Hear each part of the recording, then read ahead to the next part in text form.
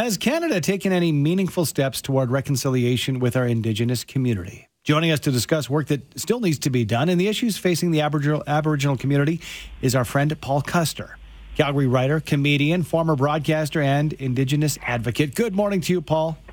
Hey, well, Happy New Year, guys, and thank you so much for having me on again. Thank you for being with us, and it's a new start for us here, now on FM 107.3 QR Calgary. So this is the first time we've talked to you on the FM airwaves. Paul? Yeah, and I just want to say congratulations. Oh. That's a huge step, so very happy for you guys. Thank you so much, Paul. We appreciate that. But again, you are a longtime friend of the program here, and we have talked for months, if not a couple of years, about issues in your community, issues you're very close to. So it begs the question, because it has been months and months and months, in your opinion, have we made meaningful steps toward reconciliation, and how do we keep it in the discussion? Well, the good news is that the ball is rolling, and unfortunately it took that horrible event in Kamloops with that gruesome discovery. That's what really opened people's eyes, and we all know that now.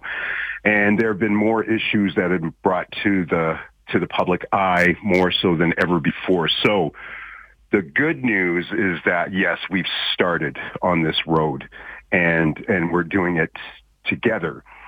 The thing is, though, that a lot of people just think, well, okay, so we're starting this process of reconciliation. Well, no, we're not even at that step yet. You have to deal with the truth first, and I'll give you a perfect example. The woman that created the Orange Shirt Day, she just was the keynote speaker at an Indigenous education conference called Braiding Sweetgrass. And it was there, and this was just a couple months ago. But she knows a lot of the victims, the survivors from the residential schools in BC. And at one of them, and this is the horrific part, is that, and no one's really talked about this yet, even in the media. There were girls at this one particular residential school in BC, I believe it was, and the girls were impregnated by the staff, by the priests, and unfortunately, those old babies, their lives were terminated, and then they disposed of the remains in the incinerator in the residential school. And this is a real thing. This is something that happened. And so again, when you bring this stuff up, oh man, it's ugly, and it's hard to fathom, hard to listen to, and hard to admit that something like this happened. So it's a thing called truth, and the truth is really ugly when you're talking about these past wrongs. But even today, we're still facing some of the same issues. Yes, people are becoming more aware and are acknowledging, which is fantastic. However, we still have issues like in the city of Winnipeg just recently.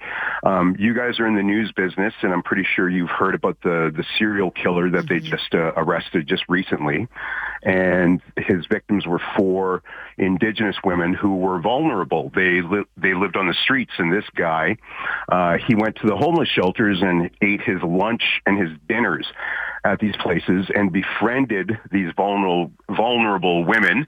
And then it's alleged he took them back to his apartment, where he would get them high on drugs, take advantage of them, and then allegedly killed them. And the disturbing thing is that supposedly two of the victims were dumped in a landfill, and the Winnipeg Police Service has refused to go in there to find their remains and have closure for the families. And the reason why they say is because there's just too much waste out there, and it'd be too much of a hassle to go digging through there. And didn't we hear that it's the daughters of some of those women or at least a daughter that really kind of raised a lot of attention to it? And have they changed that decision? Are they going to look for their remains? Because it only seems right. I think that's still up in the air because I was just researching this yesterday, and I hadn't seen any updates, so I'm not sure what they're going to do. But it's just if it was your family member, I'm pretty sure that you would want the right thing done and find the remains so that you can have a proper send away, a proper closure. So these are things that are still happening, as we speak. So have things changed a lot? We're just starting to. And guys, we have to remember that we're talking about a couple hundred years of the bad stuff, which all stems from, once again, it comes from colonialism and the disconnect between two worldviews. I'm talking about the European worldview versus the indigenous worldview. They just completely clash. And then you take a look at the history of this country.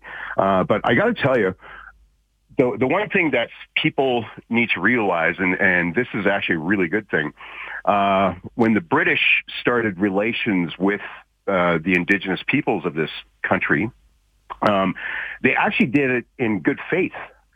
And they started off with the treaties, and it was King George III who recognized that the nations that were here were sovereign.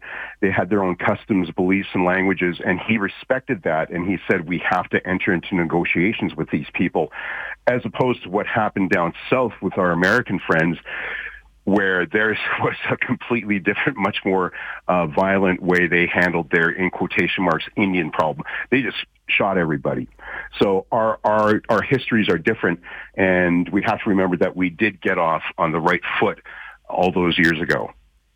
Paul, it is a deep topic, and we appreciate you taking the time to shed some light on it with your perspective every time you come on the airwaves with us. Thank you so much. Oh, I love being on here, and thank you so much for letting me share our voice. We'll catch up again in the future for sure. Thank you, Paul. Absolutely. Have a great day, guys. You too.